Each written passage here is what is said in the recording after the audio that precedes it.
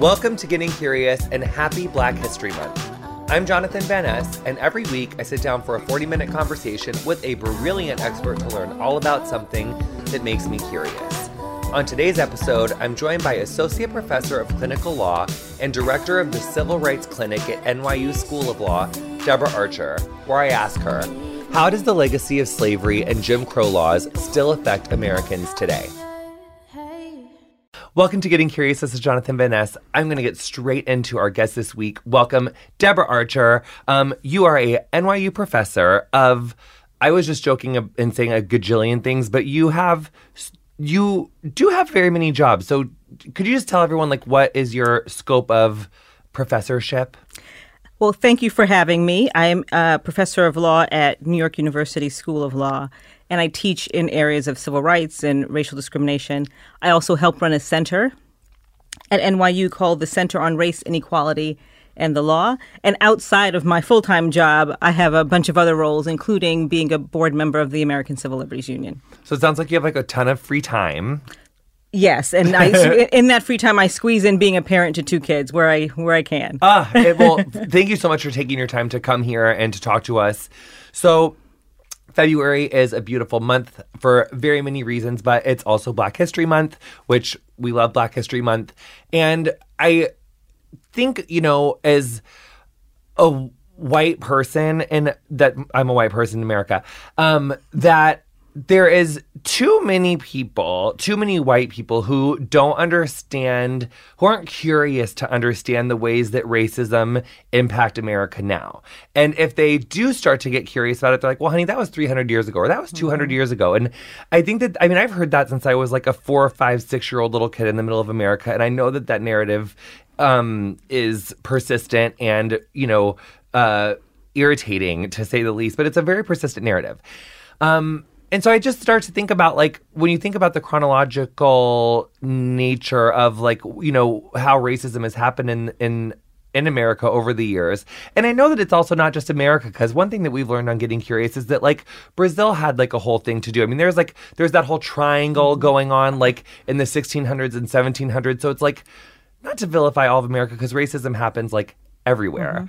Mm-hmm. But I guess the question is how did we get here? And what is the legislative history of Jim Crow here? I swear to God, I'm done talking now. Okay. So you raised so many important questions. And first I wanted to respond to you saying that America is not alone in this. And that's true. Racism, slavery has been a problem all around the world. The challenge that we have in America that other countries have handled better is that we have never acknowledged what we did and the impact that what we did is continuing to have today. So my colleague Brian Stevenson often talks about going to Germany. And when you walk around, you see markers to the Holocaust so that people there never forget what happened. And in the United States, we're very quick to say that happened in the past. That has nothing to do with today. I didn't own enslaved people, so I have no responsibility to make change. And I think unless we start to acknowledge the impact that history has today, we're never actually going to progress beyond the challenges that we face. So you were asking Jim Crow and where did it all begin? I think you have to start to tell the story after emancipation. After emancipation, we had the 13th, 14th, and 15th Amendments, which helped to restore legal protections to Black people who were formerly enslaved. And for a while there, we had some integration. We saw Black people engaging in the political process, voting, holding office. And then in 1877, you had the election of Rutherford Hayes. And it all ended. And people believe that that is the start of Jim Crow. Okay, wait, must slow down. No, you raised a bunch of questions. Okay. So emancipation is 1865, right? And I should know that so much more, off my tongue without questioning the last number. I threw my pen when I said that. Okay, so 1865. So 1865 to 1877 is kind of a period of more in air quotes integration and good things are happening. Good things also in air quotes. So let's say better things are happening, right? Things. We started to move beyond. Move towards, there was some integration. It wasn't complete and total integration. Maybe it was a little salt and pepper integration. It was some. We saw Black people serving in Congress, participating in the political process, enforcing their legal rights, holding jobs, living side by side with white people. And that ended with the election of Rutherford Hayes. He pulled Union troops out of the South, and Black people lost their protection. Oh. And that began, I would say, a centuries-long reign of racialized terror. So basically, Union troops post the Civil War were still stationed in the South to basically just make sure that everything was more fair and less fucked up, but not all the way. Yeah, and I think some of it it signaled that the federal government wasn't going to be there to protect Black people anymore. And it allowed states in the South and the border states to feel like they had the ability to start to reinforce white supremacy and the racial order that they had grown accustomed to. We had this incredible guest earlier this year named Celeste Watkins Hayes, who writes this incredible book called Remaking a Life that talks about Black women living with HIV, our conversation kind of went into this more historical view on things. And one thing that she was saying was about this narrative that there was this border between North and South, and everything in the North was real nice, and there wasn't racism up there, and then in the South it was and she didn't say that. I was that's just what people kind of think, and mm-hmm. She was in actuality there was a whole bunch of stuff going on in the North that was just literal race, just as fucked up as the South. 100%. And so I think the South was a little bit more overt with their discrimination, a little bit more pronounced. And in the North, it was subtle, but very, very much there. So you asked about Jim Crow, and Jim Crow was predominantly in the South. And when people think of Jim Crow, they think about Black codes, laws that required the legal separation of Black people and white people. But it was more than that. It was also a social system, a system of racial etiquette that impacted everyday life, that helped white people maintain their sense of privilege, to define and control white spaces, to continue to impose a system of white supremacy, both legally and socially. And it went, it's church, it's places of worship, it's school, everything is segregated. It is. And I think you can say that Black codes impacted everyday life from birth to burial. There was really nothing in there where it was not regulated. And it was where you can go to school, the hospitals that you could go to, where you could live, whether or not you could go see the movies. There were different doors for Black people and white people, different waiting areas. Of course, we always see photos of Black water fountains and white water fountains. And so legally, there was separation required, again, from birth to burial. And did that exist in these laws, also, just to be clear, existed in the North? People, not all states, there were some states in the mm-hmm. North, and states that because Kansas or Kansas and Missouri, and there was Western states that were in mm-hmm. turn were getting ready to become a union state, or were getting ready to become a state in and around the Civil War, but weren't yet states and remained territories, and there was a bunch of super fucked up stuff going on there too. Awful stuff going on all over the place. And when you talk about out in the West and moving out of the South, I think about sundown towns. And those were towns that got their name because they literally had signs posted that said Black people should not find themselves here after sundown, that you can come in and work here and serve me. Don't think you're ever going to make this your home, and you need to leave. And so we have those types of laws all over the country. One thing I think is kind of unique to the South was the full system of the racial etiquette and in the way that it just impacted everyday social interactions. So you had rules that Black men could not extend their hands to white men because it would indicate that they were equal. Of course, Black men could never touch a white woman in any way at all. Black people would have to step off the sidewalk and move out of the way of white people who were passing. Blacks and whites couldn't eat together. Black people were never allowed to use a white person's first name. And so you think about the Jim Crow laws, and there at least there were signs that indicated to you how to conduct yourself if you wanted to avoid the incredible punishments that came. But when you think about the racial etiquette system, it was really hard to navigate, and it was just a daily terror for folks concerned that they would violate one of these unspoken, unwritten rules. So what was someone's ability to, well, first of all, do I say like, we say if we're talking about like in history of like what was a black person's ability, like, is that like, yes, an African-American person's we're going to say black person. I think black person. Yeah. So like what was a black person's ability to like have upward economic mobility or like a way to better their lives? That's exactly right. So we see that impact in Jim Crow today economically in the lives of black folks and other people of color. If you weren't allowed to own property was taken from you, or you were only allowed to own a home in the least desirable neighborhoods. It has a compounding effect to today. If you weren't allowed to go to colleges in your community, if you weren't allowed to have a full K through 12 education, then go to college or go to professional school, it limited your economic opportunities. If you could be fired because of the color of your skin, it limited your economic opportunities. So from 1877 to like 60s. Yeah, because like Lyndon Johnson, or didn't the guy before Kennedy? But wasn't there like the first like Civil Rights Act? Wasn't that like in 1957 or something? There are various Civil Rights Acts, but I think when people talk about the Civil Rights Act, they're talking about the Civil Rights Act of 1964. Yes, which was passed when Johnson was president after Kennedy was assassinated. And I think in this, starting with the Civil Rights Act of 1964.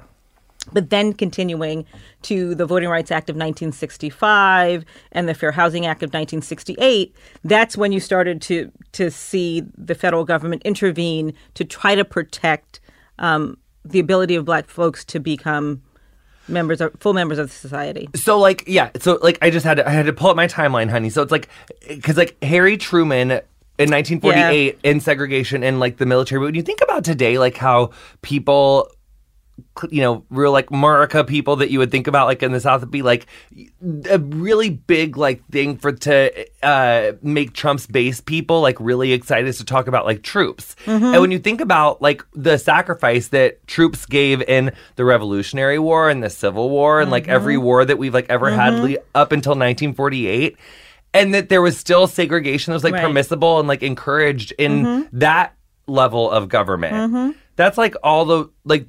There couldn't be a bigger sense of disrespect to an American service member. Yeah. And also just how recent that history is. When you say those dates, that's not that far along. Yeah. Far in the past.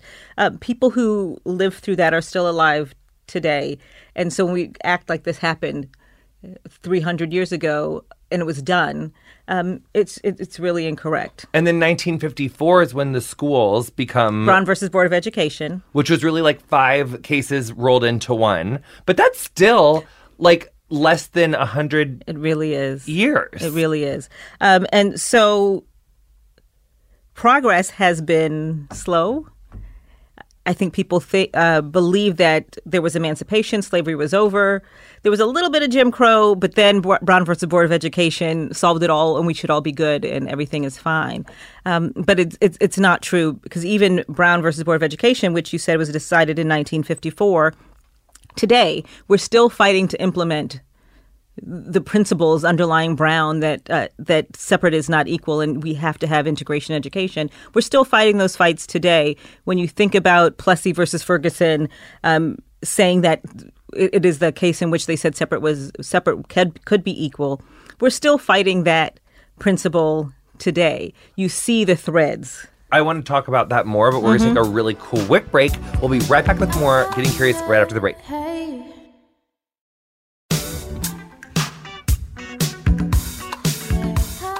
Welcome back to Getting Curious. This is Jonathan Van Ness.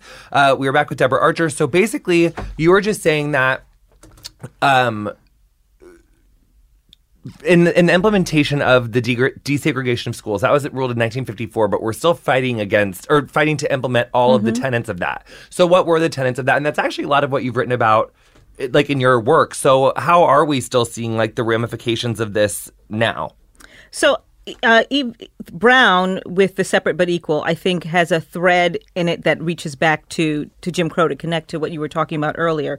And that thread is that Jim Crow in many ways was about defining and protecting white space and white privilege.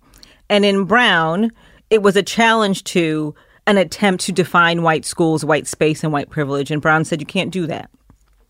In public education, separate is never equal. And Brown soon spread to other areas where we saw challenges to separate busing and separate pools, and Brown was the first step in dismantling our segregation regime. But what continues today is this notion that there are white spaces and that the law should protect white spaces and what white people view as their privilege to control those spaces. So we see that still in public education. Here in New York City, one of the most segregated school systems in the country, and at the same time, one of the most integrated cities in the country, we have intense segregation in our public schools. You see that protecting white space, I think, in the language and conversation around immigration. The fear that in a few years, America will be majority people of color. And I think a lot of what we see is a reaction to that in an attempt to protect America as a white space. I see that in the challenges to affirmative action programs at places like Harvard and the University of North Carolina, that is an attempt to protect white spaces that are growing increasingly diverse. So I think that's a thread that follows from Jim Crow through today.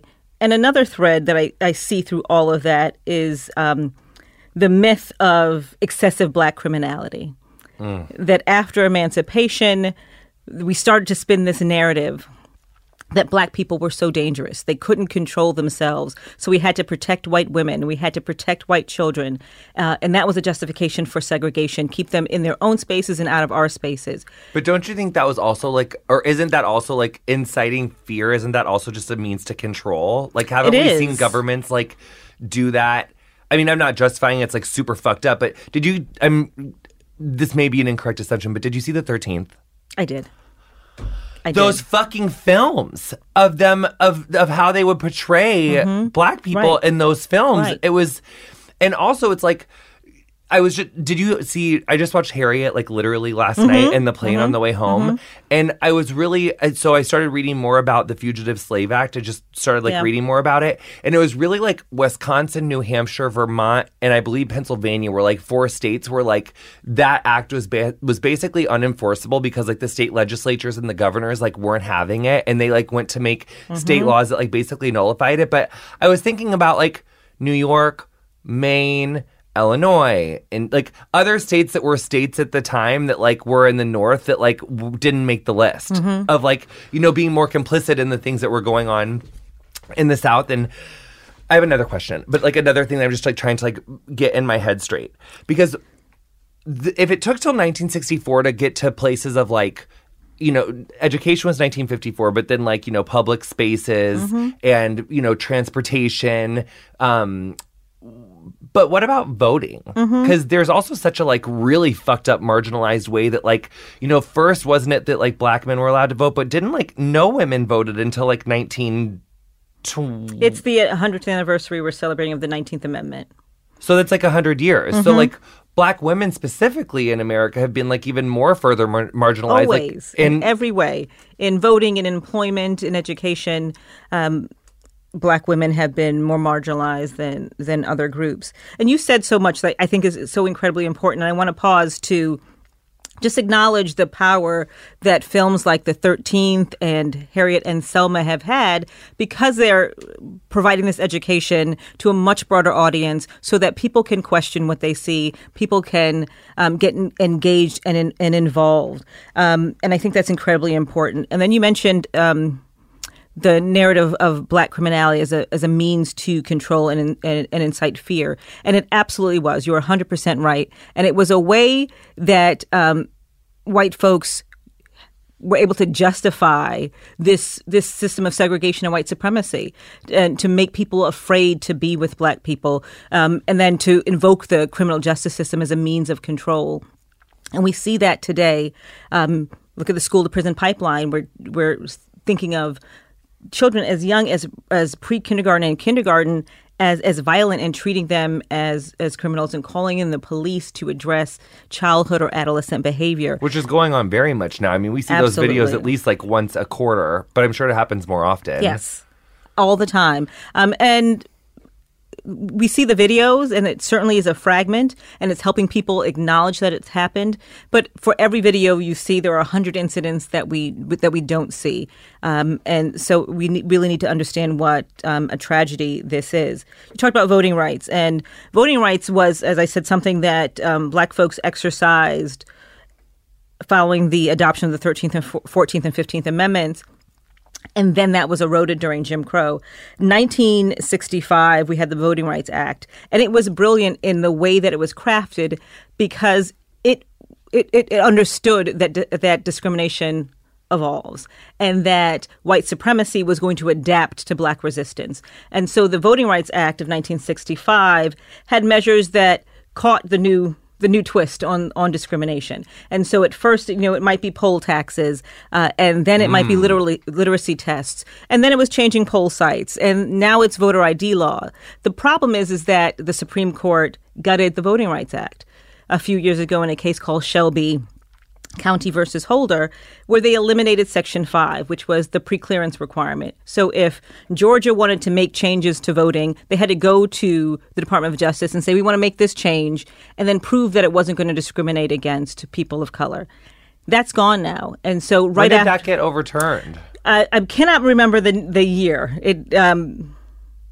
Maybe we can Google it on our phone. But it was relatively recently. John Roberts was on the court and wrote that opinion gutting the Voting Rights Act. Immediately after, literally the day after the decision, Texas adopted and implemented its voter ID law, which had been struck down previously by that provision in the Voting Rights Act. And then we saw proliferation of voter purges, voter ID laws. We saw in North Carolina elimination of early voting. And a court in North Carolina said that the North Carolina law targeted Black people with surgical precision. For example, it didn't eliminate all early voting days, but it eliminated the Sunday before Election Day. And Black people in the South often call that souls to the polls, where after church, everyone as a congregation will go and vote. And they eliminated that day, but not other days. And so we see without the protection of the voting right, the full protection of the Voting Rights Act, that Black folks, people of color, poor people, and surprisingly women, or not surprisingly women, are losing their right to vote. So I was just thinking a few things.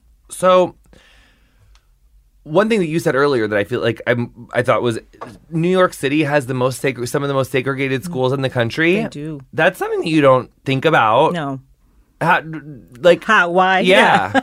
I think a lot of people are asking how or why, because some people would say that it's because of residential segregation. And that we are residentially segregated here in New York City, but that is not the full story. Because in high school, for example, in New York City, you can go to any high school in the city. If you live in Brooklyn, you can go to Bronx Science. The problem is that we have implemented a series of tests and screens for high schools that are not about ability. They are not about intelligence. They're not about the capacity for children to excel in high school. It is about access to money, access to resources, and access to information, which unfortunately in New York City is divided along racial lines. So we have a test for some high schools that don't actually test what you learn in middle school, and instead people are having to go to test prep programs for a year before they apply to high school, and the test prep programs cost thousands of dollars, and people don't automatically have access. makes Right. So you're not going to be able to pass that test and not be able to get to those schools. And we also just an incredible series of screens that New York City has implemented that keep children of color out of some of the most elite public schools. And how is it because Betsy DeVos is like the head of education, so like no one's like sussing these things out? Like, I mean, who's supposed to oversee these things? Well, the city has a lot of control over those things. There are Some of it is state controlled in New York. They have mandated a test for the specialized high schools, but some of it is New York City, and New York City has allowed schools to develop their own admissions criteria that exclude people of color and poor people. So, for example, there are middle schools in New York City that are public schools, but you have to take a special entrance exam, or you have to have a portfolio, or you have to show up for a test at 4 o'clock on Friday, and there are certain kids whose parents can't get them to the test at 4 o'clock on Friday. Or you have to go for various tours and during the week on a school day, and people who have jobs that don't allow that flexibility can't get out of work to take their child to this tour. None of that should be required. None of that speaks to whether or not a child can perform, has the ability, has the intelligence. And we also do gifted and talented tests for kindergarten kids. At 4 and 5, we're testing children and deciding whether or not they're gifted. And based on that, they're funneled into different educational programs. So certainly the federal government could have a stronger oversight role. But New York City, there are things that could be done today to increase integration in public schools that aren't being done. Yeah, I mean, because there are so many financial implications that just make that racist and classist, and it's so preventative, like for people. Okay, so I have another question. Okay. Affirmative action. Yes. I was born in 1987. I think that affirmative action is like, I think I know what it is. And I, obviously like heard people talking about it a lot as like a child. I've like heard about it in my life, but like, I know that there's a concerted effort for people to say like, this is no longer needed. But I think that that's kind of been the case for the whole time of affirmative action. There's always been like a course of people that are like, no, we don't need this. That's not whatever. I also think that in light of like the whole admissions scandal of like, seeing all these like elitist people, using their influence and power to gain access to schools, it almost speaks to like why affirmative action is even more needed, because rich people can like manipulate the system. Right. It was a blessing in disguise to show that there is no such thing as merit, because we like to say that our systems are based on merit and the best people get in. And if you don't get in, it's because you weren't. And we see that in best. immigration too, because like Trump wants to do this merit system, which is actually like a money system. Yes. And so it's not merit if you can buy your way into a school. It's not merit if you use tests and criteria that are more reflective of how much money your parents make than your ability. It is not merit if a large portion of seats at an elite school go to children of alums or children of faculty. All of those things undermine the notion that this is a merit-based system. And it's also important to recognize the role that the segregation in our K through 12 education system plays in access to higher education. And as long as we have a deeply and profoundly segregated K through 12 education system, you can't say that there's merit in determining who gets into colleges and universities. Because people didn't have a fair shake. It's not equal access at all. Yeah. So for the people that don't know, what is affirmative action? So affirmative action is not giving someone a plus because they're black or a plus because they're a woman. It really is about the ability to holistically assess individuals and allowing race to be one factor among many factors in a holistic evaluation of who a person is. And I went to incredible college and law school, and I'd like to think that I wasn't there because I was black, but that my college and my law school acknowledged the role that being a black person in the United States played in my development and in the challenges that I faced. And so people advocate for a totally race-blind system. In the Harvard case, one of the things that they were asking for, and people didn't really focus on, is to remove every indication of race from someone's application so that you could never consider race. And really think about what that means, what that kind of colorblindness means. That means if I was the president of the Black Student Union at my high school, that doesn't count. I don't get to put that accomplishment down. It means that if I go to a church where it's clear that the community is black from the name of the church, that wouldn't count. It means that you don't know so much about me and that my challenges and accomplishments mean nothing. And that's not fair if it's only happening to children of color that we're only viewing part of them, but everyone else gets a holistic evaluation. Yeah, I mean, oh, I forgot. She was holding up a sign to take a break, but I was so engrossed in everything that you were saying that I didn't take one. So we're just going to take a really quick break. We'll be right back with more after this.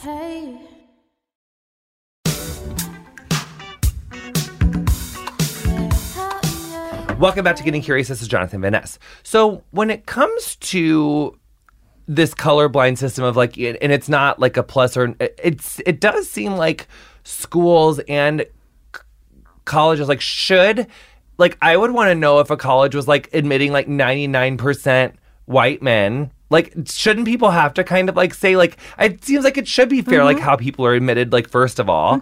Second of all, but does affirmative action do that? Like, do they say like, okay, like, do we just like need to see your numbers so that like we can make sure that you're not being an asshole? No, and in fact, the law doesn't allow people to do that. There can't be quotas. You can't say we want to have a class that is 25% Black, 25% Latinx. You can't do that. The law says you can't. There is still this mythology out there that that's happening.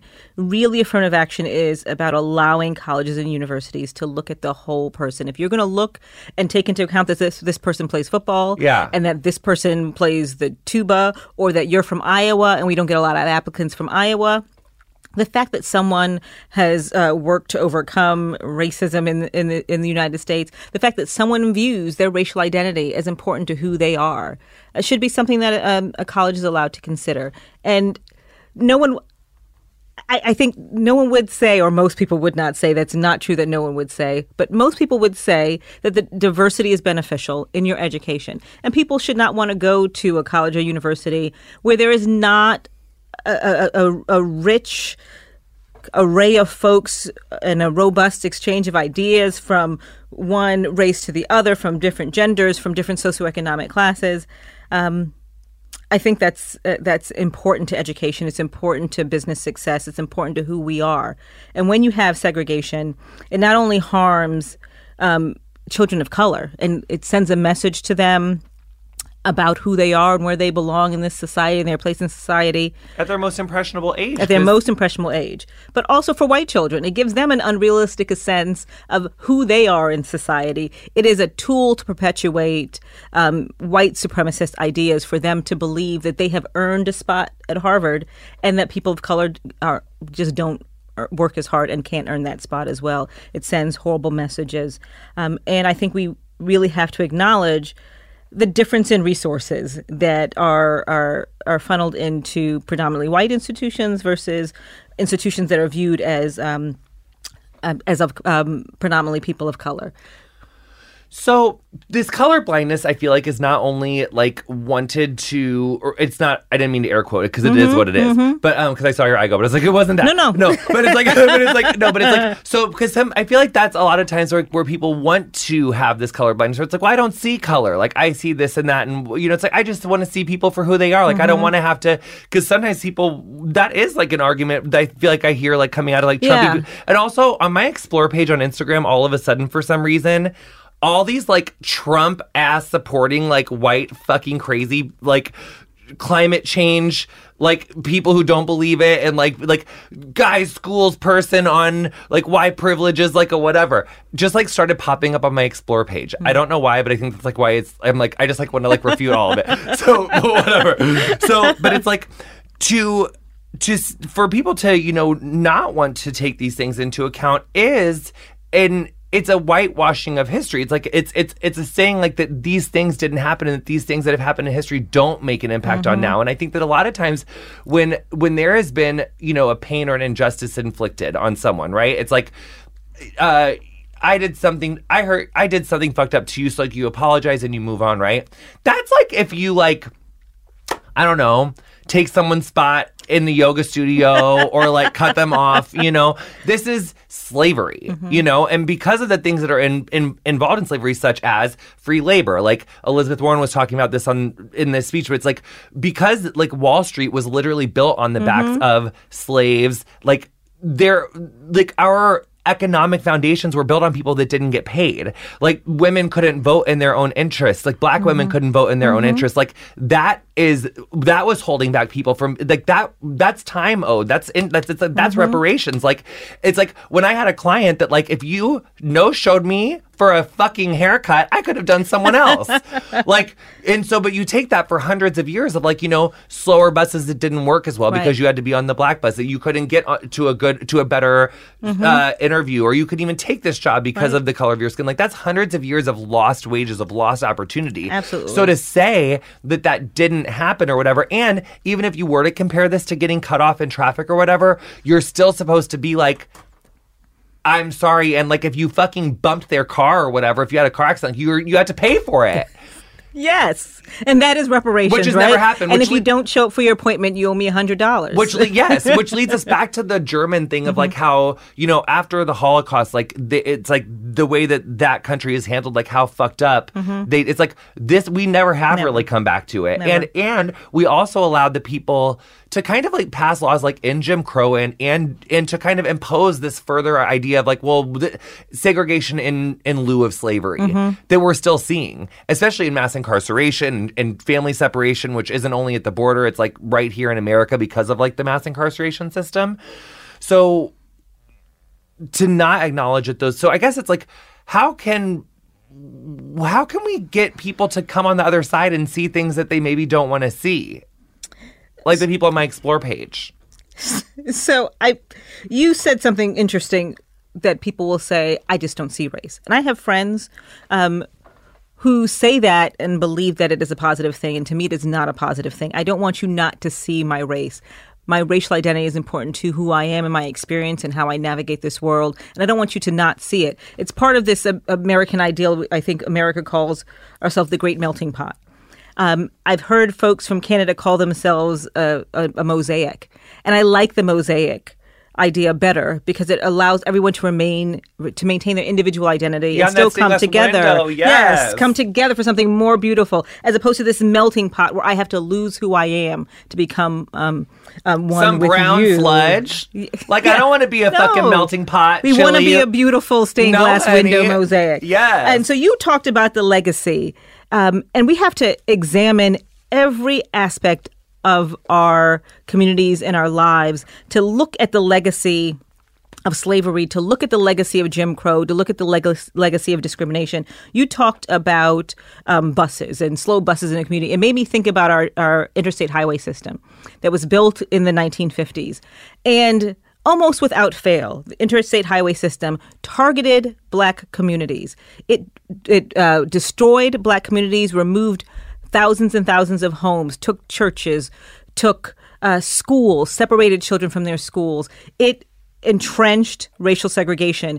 We had racial zoning laws, and highways were often built right on that same line to make sure that it was difficult for Black people to migrate into white communities. So that phrase of like on the other side of the tracks. Yes, the train tracks, also highways, all of those things were designed intentionally to separate. And now we look at those communities and say, you all chose to live here. You don't take care of your community. You don't invest in your community. When in fact, it was destined to be this way. We destroyed those communities, starved them for resources, starved them for opportunities, walled them off from opportunities.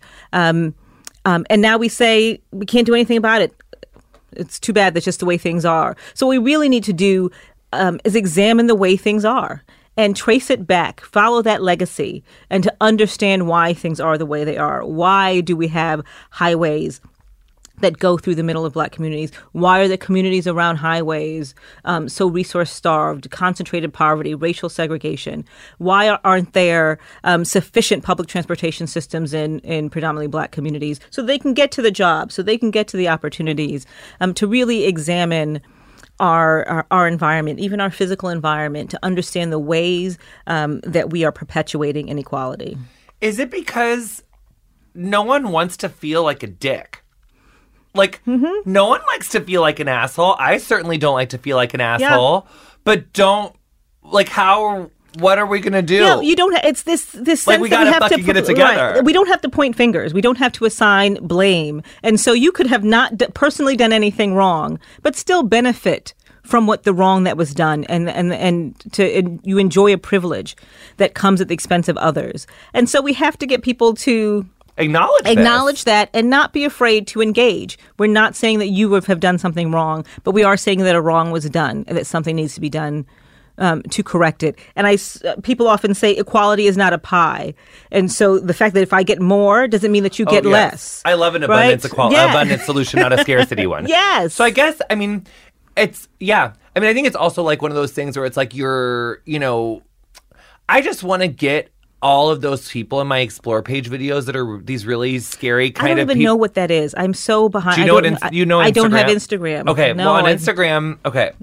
So, it used to be that on my Instagram, it was like, so the Explore page is just like things like if you look up the hashtags, like the Explore page will bring you. So this is the Explore page with this little like magnifying glass, right? Mm-hmm. And as you can see, mine is all figure skaters, shirtless fitness people who I'm assuming are gay. Cute, like gorgeous people, figure skating, gymnastics, fashion, hair. That's usually what there's.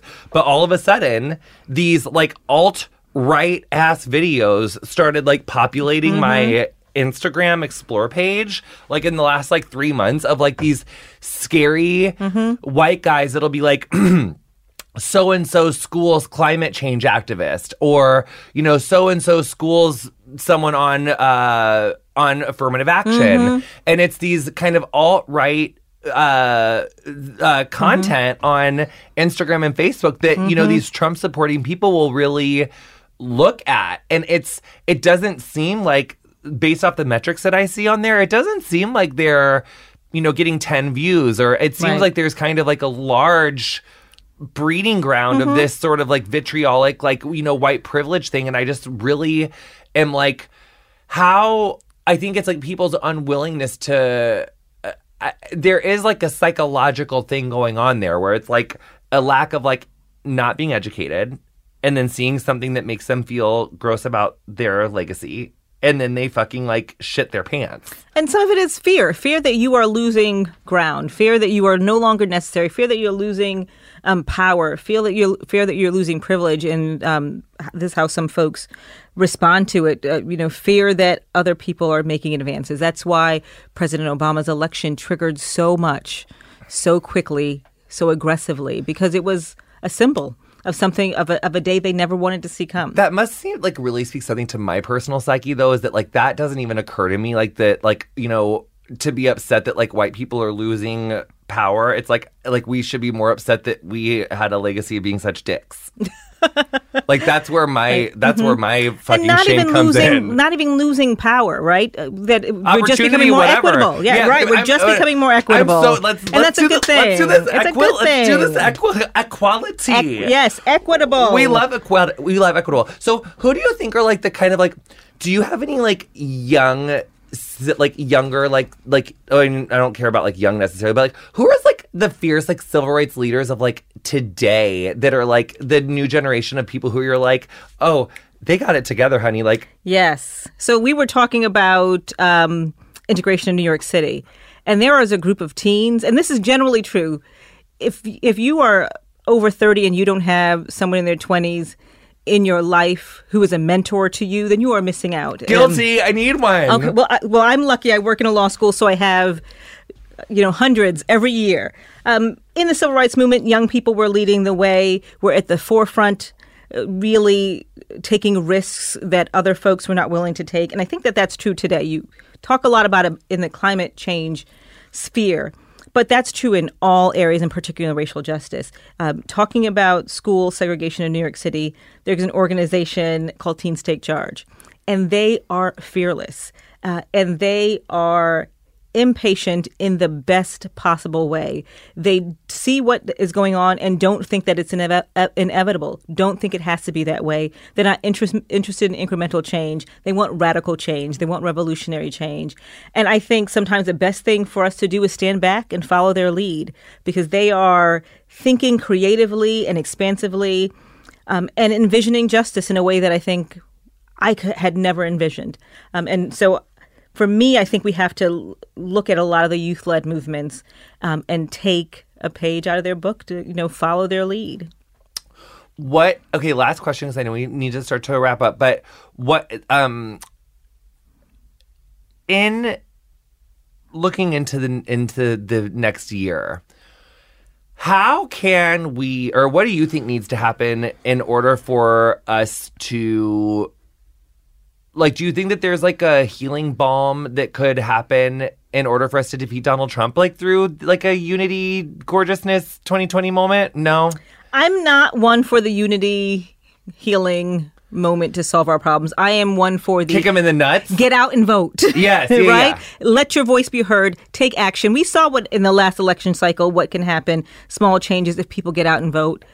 We need to vote. We see what happened when we didn't vote. And if you care about your own rights, if you care about your neighbor's rights, vote like your rights are the ones at stake. If you are a white person, think about the people of color in your life and what's at stake for them, and vote in a way to protect them. If you are a man, vote to think about how you can protect the women in your vote to protect the rights of the women in your life. We need to get out and vote. So I don't want to think too far in the future. I want to think about November. And That's what people what I mean, need to yeah. do. Yes. Let's not think about 2025. No, or just what, in 2020. Yes, just a few months from now.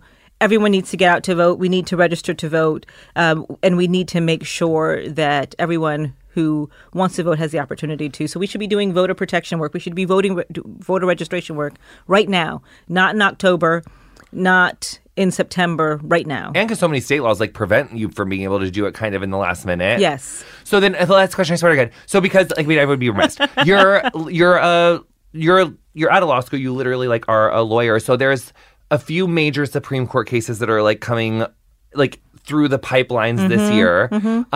Do you have your eye on any, like, is there something that you're watching specifically that like you think we all need to be watching? That's like a random question I didn't prep you for. I'm sorry, but is there, it doesn't even need to be related to those cases, but is there just something that you're watching for that you wish that more people were kind of? I think we should be paying attention to, and I think everyone is paying attention. So I'm speaking to the preaching to the choir here, paying attention to the Supreme Court decisions that are going to be coming down on the protections under Title VII for gender identity and sexual orientation. Because I think not only is it going to impact those folks directly, it will impact everyone the way that they interpret those laws. And it's important if we want to have a community where everyone feels welcome, where everyone has a right and ability to succeed. We have to have the most expansive possible interpretations of our civil rights laws. And so that includes protections based on sexual orientation and gender identity. It includes protections based on race that acknowledge differences between Black people and white people. So we're seeing lots of discrimination around Black women's hair. And so the Supreme Court's opinion and how tightly they interpret Title VII of the Civil Rights Act is going to have broad implications, and we should be paying attention to that. How do you think these rulings could impact, like, women being able to wear their hair how they want? So I think this may be too in the weeds for you, but part of the challenge with the law is that people made assumptions that sexual orientation, or lots of courts believe and argue that sexual orientation was covered under Title VII because there was a case where a woman who was not stereotypically feminine was fired, and she was protected. They said that the fact that you don't stereotypically act like they believe a woman should act, and they fire you because of that, is a violation of Title VII. And so going back to the notion that there's some type of accepted way of expressing gender or race or acting in the workplace is problematic. And we do have cases that say, just because I prohibit you from having dreadlocks doesn't mean that that's racial, because white people could have dreadlocks. And so one of the challenges we face are these purportedly neutral laws that have discriminatory applications. Yeah. And that's a challenge, too. Yeah, because, like, let me wear my fucking gorgeous C4 natural texture in a fucking lock. Fucker. Yes. Get off my nuts. Thank you. Yes. No, your textures. I've been I've been like, it actually did distract me from beginning of two questions, because I was like, did she twist it? Is it her natural? It is a twist out, but I do have a natural hair. Yes. Literally tricep chills. So pretty. Thank you. Yes. Thank you. I'm really proud of myself for getting to the end of like a 50-minute conversation without, because I'm like really trying to like stop complimenting women's hair right first out of the gate, because it's just a natural, I can't help it. I love hair. Yeah, if it's in your blood, it's in your blood. It's in my blood, you know? But I realize that but I also just think I like women's hair. It's not really a sexist thing. I just prefer women's hair over men's hair because there's just more to look at. You know? We feel like we can be a little bit more creative. I'm hetero for hair. Only for hair, you know? Yeah. Unless it's hair like mine, and then I just like more hair. Whatever, I got really off topic for the end of the conversation. And I just want to mention one more thing about this please. the Supreme Court, maybe a better answer to your question of what we should be watching. With this election, we should be watching the makeup of the Supreme Court, because the next president will have the ability, I believe, to appoint another Supreme Court justice, and will really tip the court generations. Yeah. And the way that Trump has remade the federal courts, it will have decades and decades of impact. Thank you so much for your time. Oh, this was so much fun. I really appreciate it. Thank you. You've been listening to Getting Curious with me, Jonathan Van Ness. My guest this week was Deborah Archer. You'll find links to her work in the episode description of wherever you're listening to the show on. Our theme music is Freak by Quinn. Thank you so much to her for letting us use it. If you enjoyed our show, introduce a friend and show them how to subscribe. Follow us on Instagram and Twitter at CuriousWithJVN. Our socials are run and curated by Emily Bosick. Getting Curious is produced by me, Julie Carrillo, Ray Ellis, Chelsea Jacobson, and Colin Anderson.